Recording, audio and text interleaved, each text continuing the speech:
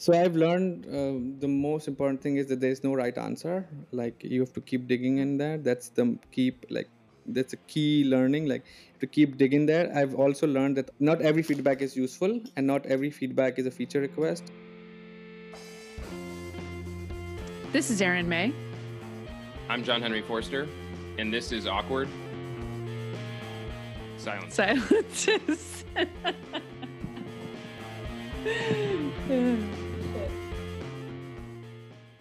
Hello, everybody, and welcome back to Awkward Silences. Today we're here with Azur Shad. He's the head of growth at UserPilot. We talked to a lot of user researchers and designers on the show, and recently we've been talking to some more growth practitioners to learn how user research techniques can help your overall business to grow. So today we're going to talk about how to sleuth your users. So how to use user interviews and secondary research to really uncover who your users are, what makes them tick to ultimately grow your business. So thanks so much for joining us. Thank you so much for having me. And JH is here too. Yeah, I'm excited to learn how to sleuth on people in non-creepy and ethical ways. So it's been fun. That's a good way of putting it. So let's start from the beginning. What have these sleuthing techniques done for you and your business? You talk about when we were talking before about how user understanding is really the beginning of acquisition, not acquisition itself. What's that mean? Why do we start with user understanding if we want to think about building our business? Yeah. So, just to give a little bit more context in there, I joined User Pilot like 1.5 year ago, and User Pilot is user onboarding software. I recently learned before even joining the User Pilot was that not trying to understand the user the best way, because I couldn't do that in my previous startup really well. I just had an assumption, and I just went with it, and then I started targeting people on Facebook. I started targeting people on direct mail, and I was just going haywire here and there, like trying different channels without even understanding where my market hangs out. And that previous mistake of my startup that I learned that I tried different channels and none of them actually worked. And so that made me understand, okay, you know what, when I join my next startup, I'm not going to do that same mistake. And before starting to do some Facebook ads, Google, and stuff like that, the reason why I say user research is more important than user acquisition, because once you know where they hang out, then you can just be there. And if what I learned that if you are in the interest of those people, if you just know where they hang out and who these people are, even if you're not trying to sell them, they will be sold themselves. And since I come from a sales background myself, I've learned with time as a salesperson, as a growth hacker, that just being in front of your target market and showing what you do and telling them how they can be successful in their business or life will actually have enough interest for you to acquire them. And that's why I think user research is more important in that sense. Yeah. So is it that user research is more important than acquisition, or that user research is essential to acquisition? it's it's essential to acquisition. And just to give you my process, what I did when I came in, usually, there's another head of growth I do admire, and he recently joined another company. And what he did was he went from revenue and he went back up to awareness channel, whereas what I did was, instead of going towards revenue, I just chatted with those users who were actually paying us. And I had a huge questionnaire that I was doing it. And in that questionnaire, I was trying to understand, okay, you know what they are doing exactly, why they use User Pilot, what were they using before, and then understanding them that, and then try to understand where did they find us. And this is something that User Pilot did not have in their questionnaire when somebody signs up. And then I'm Mhm. like, okay, you know what, when you use a solution like this, for where do you find this solution? And then they said Google, which doesn't seem like an uh, not a new answer, right? So people do search for everything. But my market, which is usually product managers who don't like ads, these are people who do not click on Facebook ad, they do not appreciate cold emails. The most important insight that I got from them was that they like to search for everything, and they like to be self-served, and they like to find the solution themselves, look for it, and then sign up and try the product themselves. And this whole insight that they don't wait for somebody to reach out to them, they actually ignore them. Rather, they would search something themselves, find out, evaluate, and then go ahead and ask for approvals. And that insight made me understand, you know what? Instead of just going towards Facebook ads, LinkedIn ads, some other partnership channels, or whatever that I want to improve in terms of user acquisition, I should go back and focus on SEO part, because that's where they're looking at. And that's what I really focused for my 1 year. And then now the rankings are up. I can proudly say that this whole thing came from the user research that I did initially. I just wanted to add that as a product person, this this lines up. I'm not responsive to cold emails, and I do like to try to find answers myself. So sample of one, but it sounds like you're on the Yeah. mark. Yeah. I think it's just the behavior, because I feel that not just praising you, but like I feel product managers are very smart people, and they usually either come from technical background or business background. And business people are usually people who do a lot of research while they're in school or while working for somebody else. And so it's just easier for them to switch on that mode of research themselves before going and looking for solutions or getting solution from somebody. So that's my perspective. Yeah. So let's talk more about how you sleuthed that. So you had this, it sounds like maybe you didn't want to throw stuff at the wall as you had in the past. You want to know where people hang out. You introduce some sort of questionnaire that reveals that Google is a piece of the puzzle, right? But to your point, you don't want to just be. How did you realize that product managers want to do the self discovery and don't like ads? How did you get from Google to this broader picture of how you're going to reach your audience? Yeah, that's great question. When I joined in, before even user interviews, I was forced to do cold emailing. And I used to be a cold email specialist like in 2015, 16, where there was no GDPR, there was no privacy law. You could just land on anybody's inbox. And I was forced to do cold emailing and cold calling just to get us started. We wanted more customers. And so when I did that, and I saw that SaaS community and product management community did not appreciate my cold emailing, so I did a different tactic there. Instead of them sending them cold emails, I signed up for the product. And once I signed up for the product, I I said, "Hey, I looked at your onboarding, and it seems like it needs a little bit of love, and I can give you that by just sending you a short video."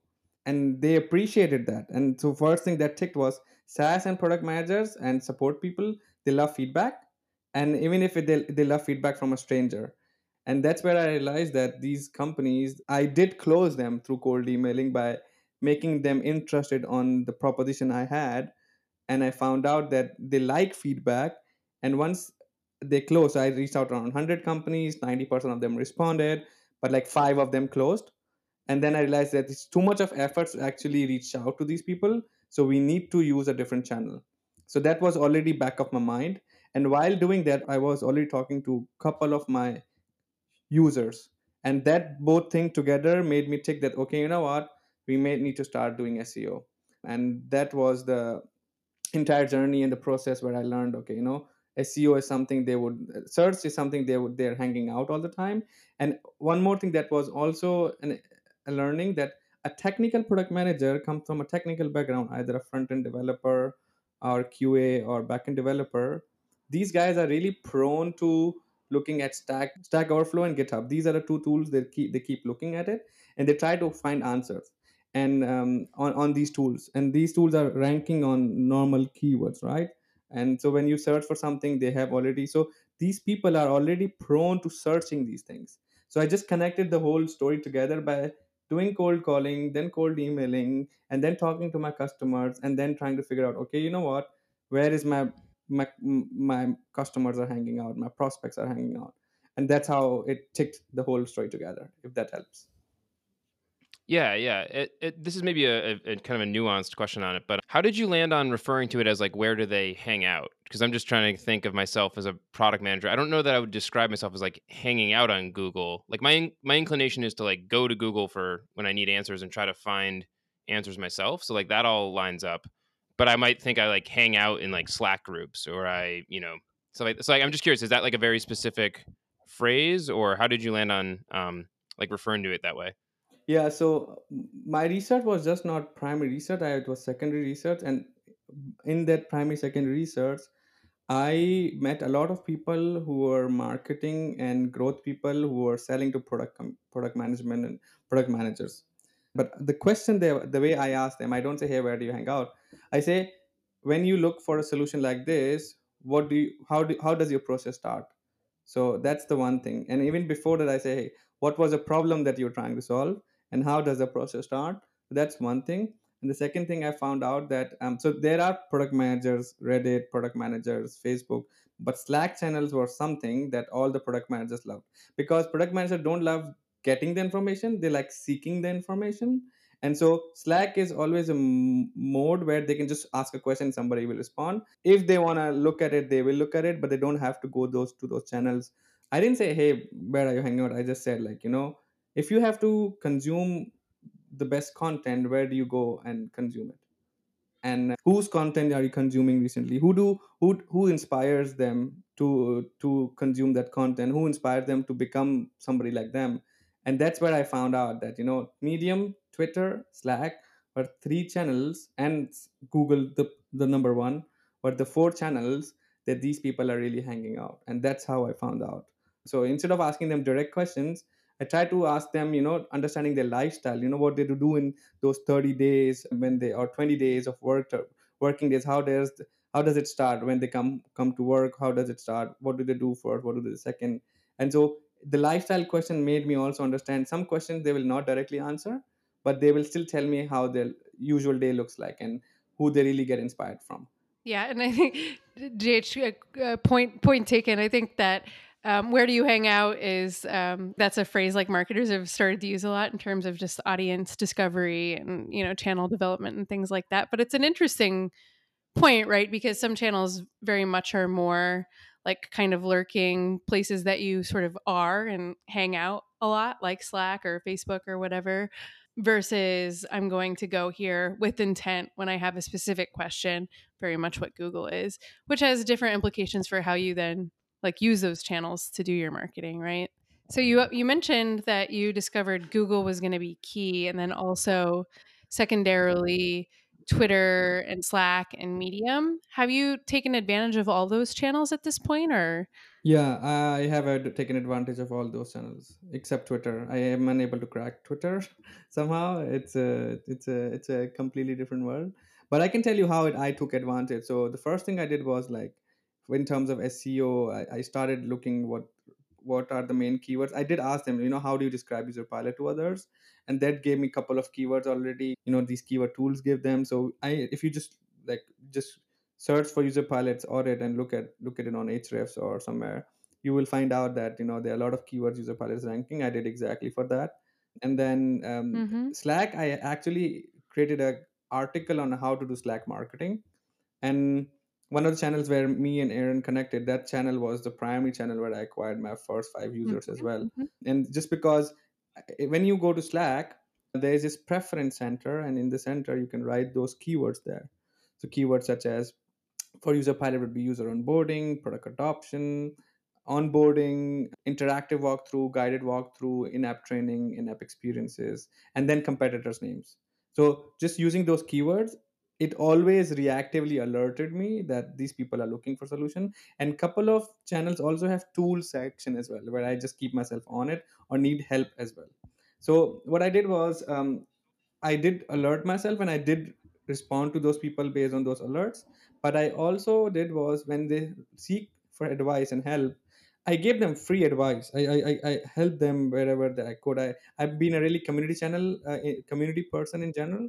So I've been helping them without even any benefits. And whenever somebody introduced and was my target market, I introduced myself, them, "Hey, good to have you in the channel. I saw your application looks great. Happy to look at your application and give you an onboarding teardown if you want." And those started the conversations already. And because of that, Slack was my primary marketing channel in terms of reactive marketing. I call it like reactive marketing because you don't go, you don't plan it. It just happens when you want to have it, when they want to have it, when users want to have it. The second channel after Google and Slack that I started exploiting was it just that it happens with time, was Medium. So what I did was I found out there were like so many product managers publications and newsletters that were there, which people are already reading on. So what I did was I just used the same blog which I already have on User Pilot. I just change the topic and change the content around it, and then propose the same topic to those Medium newsletters. So Product Management Insider, Product School. So these were they were always looking for some new content, and I am generating new content by having new people, new case study, new people who are looking at making new ways of using User Pilot, and just putting it up there just makes a really good sense. And what I also did was I'm really opinionated. Like for example, we don't believe in product tours. We believe that product tours are not that helpful. Rather than interactive walkthrough or making them a user click on certain thing is better than take showing them 5 tooltips. So writing the opinionated article on those platforms also helped. I haven't seen the ROI enough. I just wrote like 5 6 articles, but that made already conversations get started, and now we're trying to collaborate more on this. And then yeah, so these were the 3 4 channels that I have already exploited. My still the biggest channel that gives me recurring business is SEO, and that's why I invested heavily on it. So that's how it worked. All right, a quick awkward interruption here.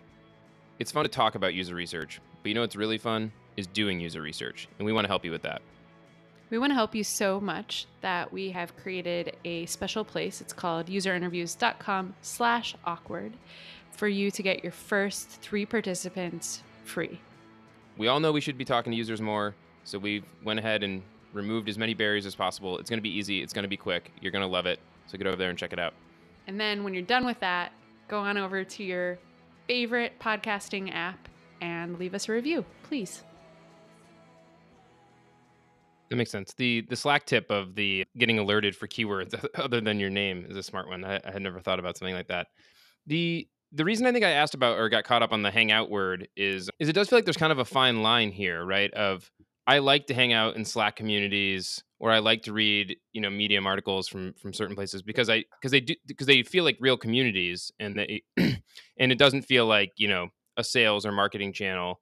And I think what you were describing is like it sounds like there's a way to do it well where you're, you know, a useful and helpful part of the community where you're disclosing what's going on and stuff like that. But it feels tough, right? Like I think people talk about this sometimes with like, text messages as being like a potentially like channel for stuff or whatever. And it's like, yeah, you know what I like about text messages is like I don't get I don't get like email spam in it. And so it feels like it's a hard line to walk. Is that something that you think about in terms of like taking advantage of these channels and these communities, but not in a way that causes backlash, or how do you get that Yeah, balance right? yeah. So that's a very good question, actually. So User Pilot is all about user experiences, and that's answer number one. The second thing is value driven content. Wherever I, wherever, so I've never been blocked, I've never been kicked out of any group, on any Slack groups as well. What I learned that if you're being helpful, and if you have that empathy to understand the other person, what they will receive from the other end, it's always gonna make the conversation better and always gonna make that attempt, whatever we're trying to do, better. So those communities where I saw that, I didn't just go and directly wrote the blog. I just saw their blogs, how they're writing it, what they're doing it, what people like, what people clapping on it, stuff like that, and then wrote a comment. And that's why it just keeps getting better every time, because the more you push content out there, the more people give you feedback if it's good or not, and based on that you keep adding more value. And since you, if it's very specific, right, so if it's very specific to a specific situation that you're already currently experiencing, it just hits the bullseye. And that's what I want. That's what I want to, like, I don't want 500 people to look at it and then just say they like it. I just want those 5 people who have the problem right now, who can look at it right now and they say, hey, I need something like this. And that's what happened. And this is why we had this new research called the product onboarding research. And since there's a product word in it, it's the research in 2020, which will help the product managers to help them to be better at whatever they're doing in terms of launching new features, engagement, and getting more engagement from their users, and like what mistakes people are usually doing. Those all things combined together really help to my existing, I wouldn't say existing, to my prospect readers, and that's how I kept the balance in there. You got a lot of good insight in terms of what are these going to be these meaningful channels for you, and it sounds like power law of distribution channels. SEO is going to be huge. You've correspondingly invested a lot there, and you've thought about, okay, here's our channels. To JH's point, how do we use them appropriately given the UX of how people want to experience these channels? How did you leverage different research tools to get at some of these insights in terms of what's going to resonate with your users and who they are? You talked a little bit about surveys. I know you've done interviews as well. Could you tell us a little bit about those? Sure. As I said initially, I learned like I need to do these user interviews on a regular basis. So I used to have like once in a week interviews with my users and just hanging out and just hanging out was just a way to talk to them and get insight, but also help them at the same time. Because if they're spending 30 minutes with me and I don't have that much money to give them Amazon voucher, what I can do is give value in return. So the first tool that I used was like, hey, I can give you the UX audit of your current onboarding and the flows that you made that might help you improve your numbers. So that was incentive for them. And then asked them to jump on the call. I already had a huge questionnaire there in my now Notion. I have like around 17 questions, and there are too many. And I was just jumping on from one to another and to another to another to another when as soon as he responded, instead of diving deeper into it. And so what I learned was that with that specific interview, that you don't need to ask all the questions. You can ask like 5 or 6 questions that you really want to know and dive deeper into that. For example, I have this question, which I always ask: what drove you to search for product like User Pilot, and what were you trying to solve? That is, I want to do X so I can do Y. And so when he or she responds, my job is to dive deeper into that question instead of just going to the next step. So that's one key insight that I learned, and that has really helped me because now the number of questions are less, and answering those questions and getting the insights from them and keep asking them why, made things much better. And I read some article somewhere and it made me tick as well. Okay, you know what, I should stop asking too many questions and not asking their workflow, not asking their role. I can do all the research there, but like asking those unique questions that give me insights. The other thing that I learned was I don't need to ask them all the questions in the interview. So what I did was I broke down my interview process, like my data collection process, into different steps, so and different ways to do it. So the first way is like when somebody books a demo, and even if I don't have sales call, I just jump on somebody else calls and then tell them, hey, can you ask these 2 questions? Like, why did you sign up for User Pilot and what are you trying to solve? That's one question. After demo, when they sign up, even in the sign up, I use User Pilot's in-app survey to ask them a couple of more questions once they have been activated. So that's another way I'm getting some data. The third is actually once they pay, I ask them also like, what made you choose User Pilot? Do you love User Pilot? If not, why? And the third question is related to more customer success, which is like, uh, how does a success look like in User Pilot? Like, what metrics are you looking for? So I'm breaking down these questions in their whole user journey. And then NPS is also there, which I use User Pilot for. Like, User Pilot is an NPS, I'm using that as well. And once all of these are done, then I'm asking for an interview if I know they are power users. I'm not asking if they're not looking, if their numbers are not looking good, if they're just average in User Pilot's data, then I'm not reaching out to them. I'm only reaching out to power users who love us. They write us on chat all the time and they are raising hands all the time. And this is my process in terms of getting insight. So I've broken them down into different stages, and based on different stages, I ask them question. An interview is the like biggest stage. The way I ask them on interviews, I usually do is like, hey, you have great numbers, you're the power user, can you help? So and then I say like, how can you help me? And they say, just jumping on a call and I'll help you with your UX audit. And that's how we exchange value. Also, NPS give us enough data as well. Like, NPS tells us why they use us, what's great, what's not. And if they give us 10 on 10 NPS, I also send them an email say, hey, wow, you gave us 10 NPS score, why did you choose it? and then give us more insight. So I don't have to ask now so many questions. That interview is about those unique insights that I couldn't get in this process. If this whole process makes sense for you. Yeah, makes a lot of sense. Do you will you ask some of these same questions with non-users? Will you go outside of your user base and try to gather similar data, or has been just sticking with the people kind of already familiar with user pilot been the main source?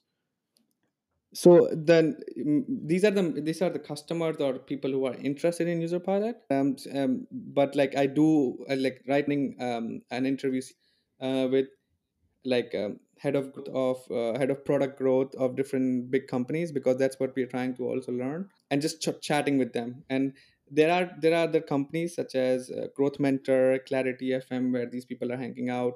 LinkedIn is a great place to hang out, so these people are very easy to get in touch with, and if you tell them that there's no commercial interest from your side, they're happy to talk to you for 15-20 minutes. And since you love product, they love product, you both want to talk about product, why not just chatting 15-20 minutes about and having a virtual coffee. I also do that. So whenever I'm going to a conference, so I'm going to SaaStr now, I hope that happens. But like in SaaS talk, when I was last year, I already just everybody was sending cold emails to me, say, hey, let's meet. But what I did was, instead of selling to them, I said, hey, I love product and I love product management. Let's just chat about what you've been doing.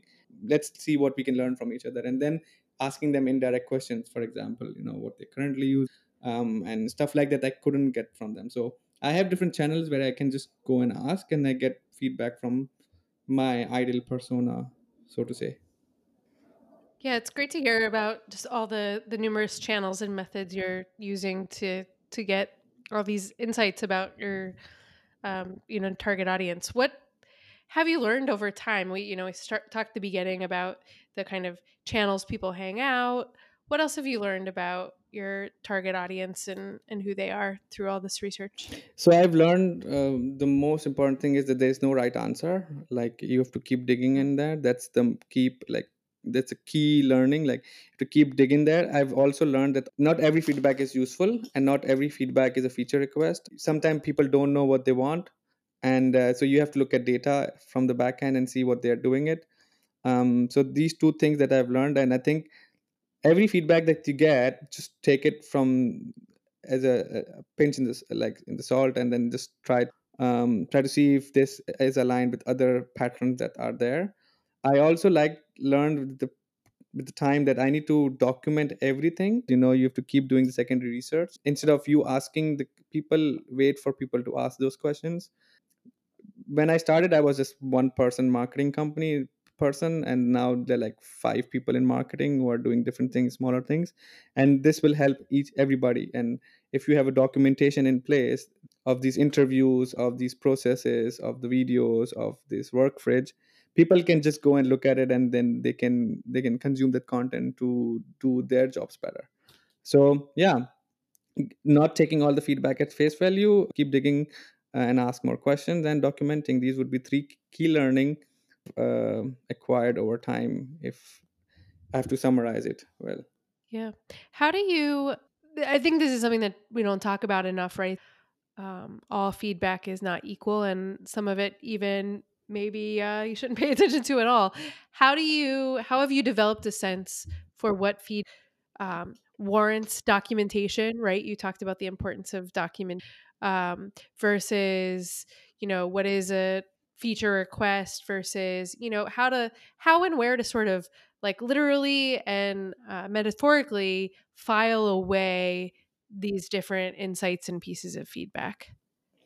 Yeah, that's a very interesting. I don't have like a right answer for that, but I can tell you that I think you need to have this creep zone, ethically creep zone on, see what they're doing. So if it's a customer, see what they're doing inside the application and why that specific feature is important, and then look at how many people are also asking the same feature and complaining about the same feature. And this just comes to you very naturally that okay, all the users are asking this specific feature request. And so about documentation, I think we always have a bias. I think we will always have a bias what answers we want to document and what we don't. And then when we present it, people who are reading it, they also have a bias. So I think this process cannot be foolproof, if I would say. But what you can do is like you can document as much as you should be doing it, that you think is important, and then asking a second person to review it. That reduces a little bit burden on from your head, and that that this feedback is like not just a feedback, it other people also see it as well. And that's how I just corroborate right now, by just letting somebody else look at it. And also the same feedback, if you keep listening over time, so you see if this is coming again and again, maybe this feature request, this specific thing that people are talking about would be important. So I also do that. So, from all this research that you've done and shared, I know you lead the growth team. So, how has it helped you grow? It has helped us grow. So I think user research was the primary reason why we did not lose 6 months. If we would have lost 6 months by trying different channels the way I did in the last month. So user research helped us understanding users so well that it helped us grow last year around 35% in month over month. And we are still growing crazy fast. Like we are part of like now a community, and when we tell them there's number, they're a bit surprised. And you just don't see it this number in revenue, but when you see the activation numbers, when you see the the number when they are hitting that specific milestone, and when they do their when they talk to us about it, it seems like the customer education is so high that that we have done something right. And putting them into the funnel of going through product adoption school, doing these research, it's somehow inculcating them, and then we see that numbers growing up really fast. And it also helped us doing this research that we recently did, product onboarding research. That research was all because of the fact that I did those user interviews, and I found out there was a customer who told me, hey, I want to find out if like what I'm doing is correct and what other companies are doing. And that user interview, that customer is no more with us anymore, but like that specific answer he gave me, that ticked my mind for an idea that I should do product onboarding research. And I did it like 6 months later, and he's no more with us, but I did send him this that specific answer that he said, hey, I wish there was something like this that I can look at as a standard and say, okay, these are the SaaS companies are doing, and these are the mistakes, or these are good things and these are bad things, and I want to improve with that. And that specific research got viral. We got like crazy 20,000, 30,000 people looking at that specific research, and we never had like 30,000 visitors per day. And it helped us like give us 1,000 leads in a couple of days. And I think that was Yeah. also kind of a validation of those research that I did in that time. Yeah, I feel like when you're doing user research, right, you almost feel like you're stealing, like you should get in copyright or IP trouble, you know what I mean? It's like I just took somebody else's idea and then Yeah, yeah, worked with that. yeah. But it's a beautiful thing. Yeah, I think we should somebody should like copyright it as well. I think it's just like users don't know how valuable information they're giving it to us. Thanks for listening to Awkward Silences, brought to you by User Interviews. Theme music by Fragile Gang. Editing and sound production by Carrie Boyd.